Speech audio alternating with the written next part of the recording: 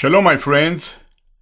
We are going to continue now in part number 2 of the parable of the lost son found in Luke chapter 15, verses 11 to 32. And in this section, we are going to deal with the repented lost son who returning back home. This is, of course, part 2 of this interesting, fascinating parable, mashal, that Yeshua taught in the land of Israel. And in Hebrew, it is called mashal haben she'avad. We've already read the whole parable in a previous part 1, a message on this interesting parable, verses 11 to 32. We have covered, of course, from verse 11 all the way to verse 19, when the son that went astray, that the younger son that have gone astray took from his father that which was his inheritance, went to a far country, wasted all that he had. Then he experienced famine in the land. He was hungry, and he went to one of the citizens of these individuals in that far country away from home. Then he was sent to feed the pigs, the swine, and he was so hungry that he was ready and willing to eat the pigs' food. What a condition, representing really the condition of all of us as those who are lost in trespasses and sins away from a holy and righteous God who loves us so much and wants us to be back, to be restored to Him. And so when we have ended in a session before, in part 1 of this parable of the lost son, he came unto himself, this one that was far away from home, and he said, if you remember, he said, I will arise, and I will go to my father, and I will say unto him, Abba, Father, I have sinned against heaven and before thee, and I am no more worthy to be called thy son. Make me one of thy servants. And now, beloved friend, listen to this. This is the next section here. I would like to read with you Luke 15, verses 20 to 24. And here we see the repented, lost son is now returning home. He was the prodigal, the wasteful son who went astray, went away, did not want to stay with his Abba, with his father, in his home, after he have lost everything. And he realized that he had sinned. And he realized that he had failed. He realized that his father loved him so much. Then he came unto his senses. And he decided to go back home. And the verses I would like to read with you now are found in verses 20 to 24. And here we see the reaction of the Abba, of the father. Remember, my dear friend, that when Yeshua was teaching these parables in the land of Israel, he wanted to teach the religious leaders of the day, and we will say he wanted to teach you and I today, the religious people of today, to realize that God loves sinful men. God loves sinful women. God loves sinful people like you and I. And he does everything to draw us to himself, because we belong to him not only by creation, but now as a lost sinners, he wants to draw us to himself, to be belong to him by redemption through the Mashiach, Yeshua, who came from heaven to this world to provide salvation for all of us who would only believe and accept him, repenting and turning to him in confession of sin. And so we read in verse 20 to 24, and he arose, and he came to his father. But when he was yet a great way off, his father saw him and had compassion and ran and fell on his neck and kissed him. In Hebrew, nishek oto. And the son said unto him, Father, Abba, I have sinned against heaven and in thy sight, and I am no more worthy to be called thy son. And the father said to his servants, Bring forth the best robe and put it on him, and put a ring on his hand, and shoes on his feet, and bring hither the fatted calf, and kill it, and let us eat and be merry. But, he said, for this my son was dead and is alive again. He was lost and is found. And they began to be merry. In Hebrew, the word merry is lismoach, simcha, joy. The whole theme of this 15th chapter of the Gospel of Luke, in these parables that our Lord Yeshua HaMashiach taught in the land of Israel, is the theme of it is the joy of God the Father, God the Son, and God the Holy Spirit. All the triune Godhead delight in the salvation of sinful people like you and I. And so, finally, when that son, the prodigal son, the lost son, made the decision to come home after he had lost everything, after he was hungry, willing to eat pig's food that was forbidden for the people of Israel by God himself because being an unclean animal. Leviticus 11 and verse 7, here we see him returning home, and you remember he said that he planned to say to his father, Make me one of your servants. I'm no more worthy to be even called your son. Now, do you think that this is what God have in mind for you and I, my dear friend, if we only turn to God? Though what a privilege it is to serve our God, yet God wants us as sons. We read in John chapter 1, as many as receive him, to them he gave the authority, the right to become children of God, sons and daughters of the Abba, of the Father, of God. God wants us to serve him.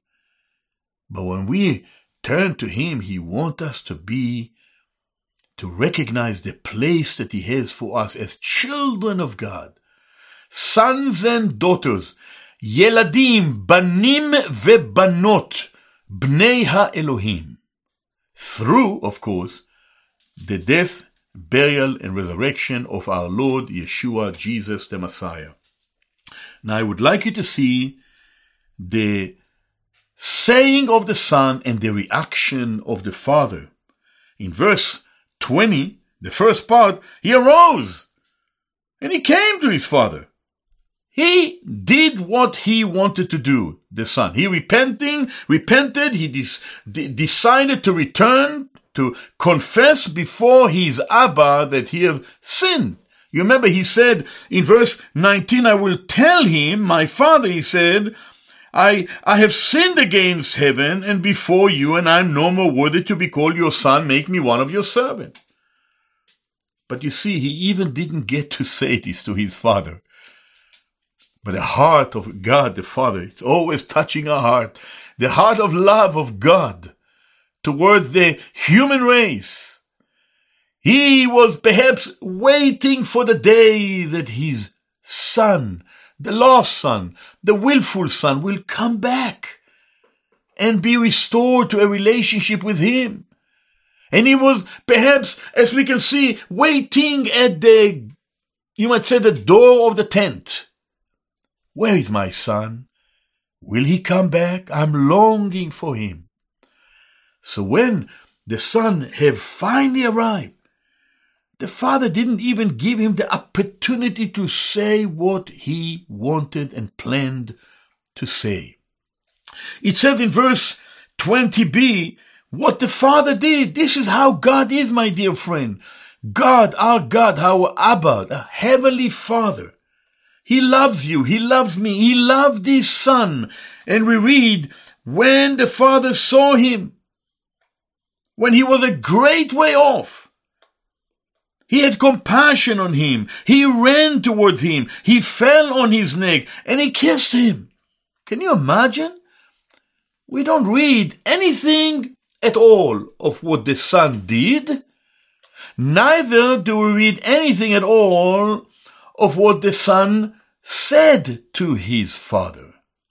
But the only thing that we read in this portion is the heart of the father towards his son. It does say here in verse 20b, when he was yet a great way off, the father, number one, saw him. He was searching for him. Number two, he had compassion upon him. Number three, he ran towards him. Number four, he fell on his neck. And number five, he kissed him. Can you imagine? Dear friend, of the love of God the Father, the love of this Father towards this lost son who have gone astray and wasted everything that he had. He desired him to be restored and have a relationship with him. But this son had to come to his own senses.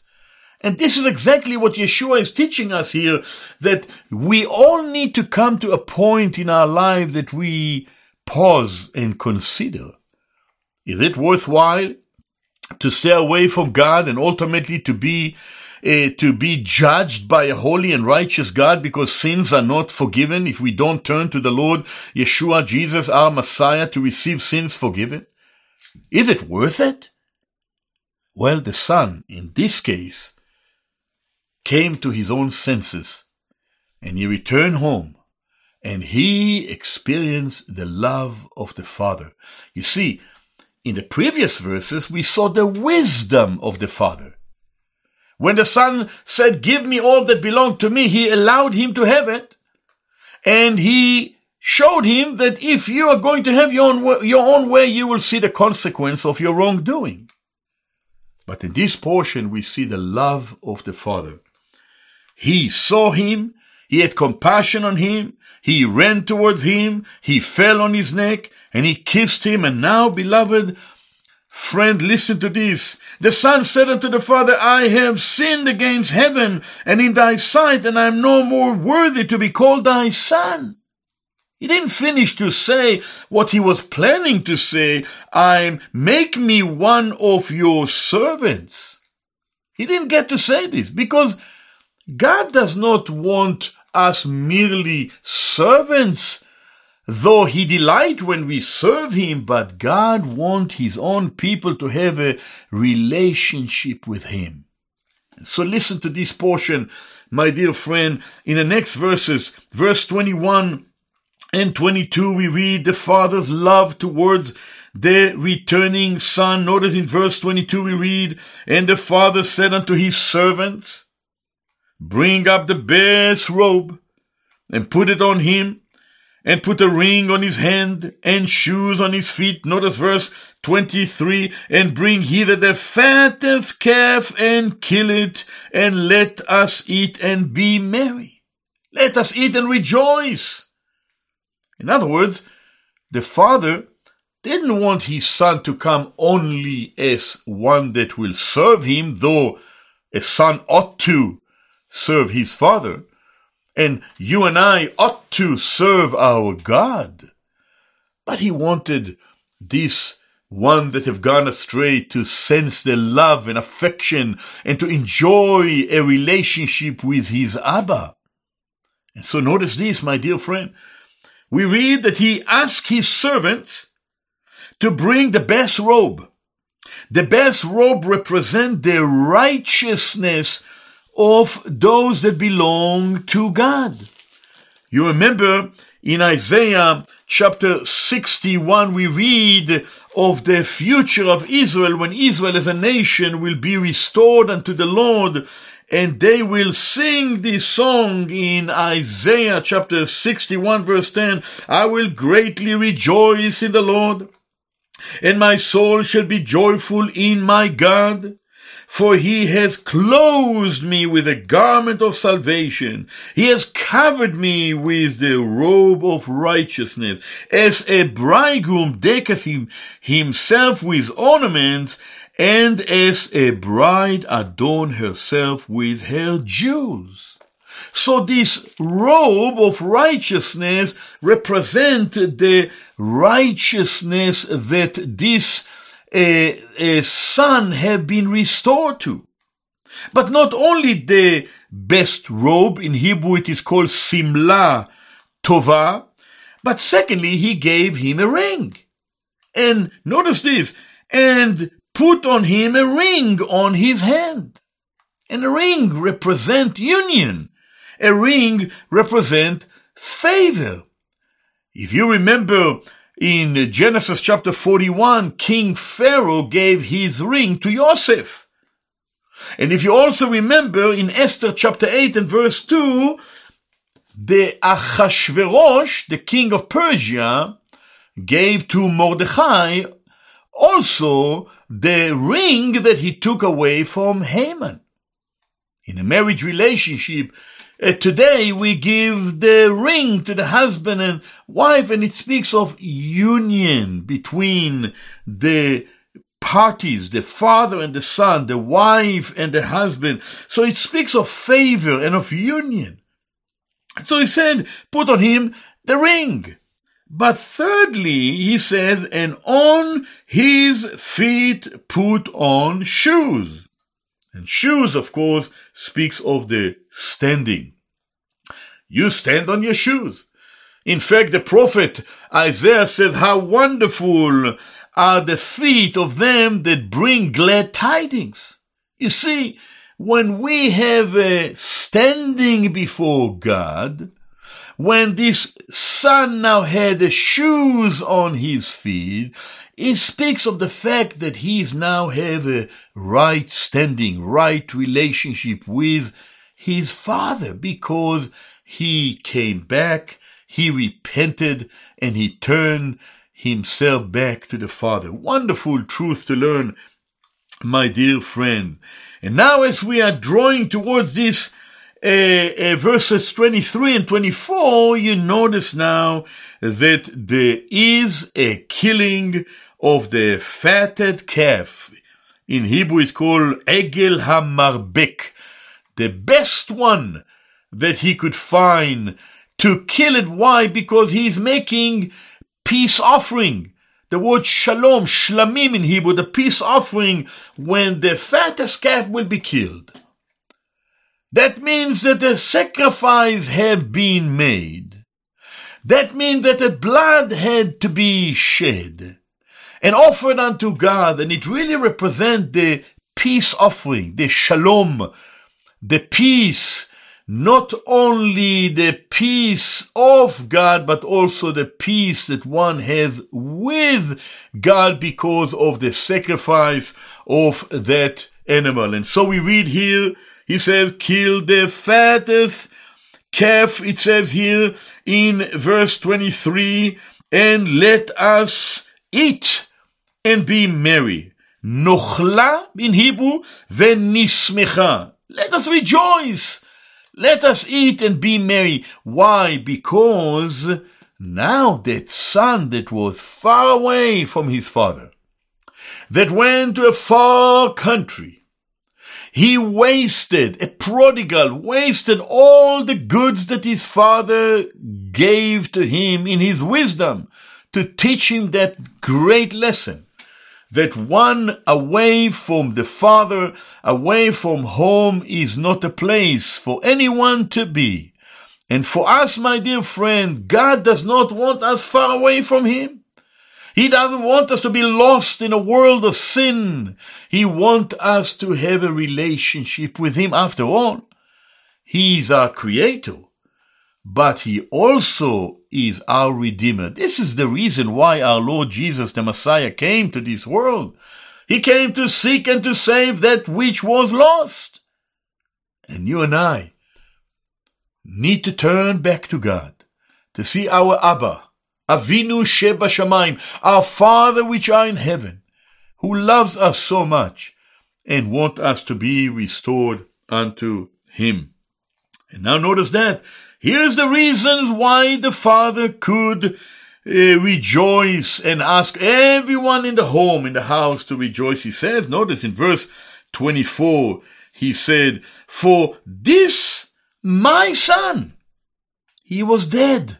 Well, when he was away, he was not at home. He was like he was not alive. He was dead. And you and I, when we are away from God, we are dead in trespasses and sins. This is exactly what Yeshua is seeking to teach us in this parable. But not only he was dead, but now alive. He continued, he was lost, and now he is found. How wonderful.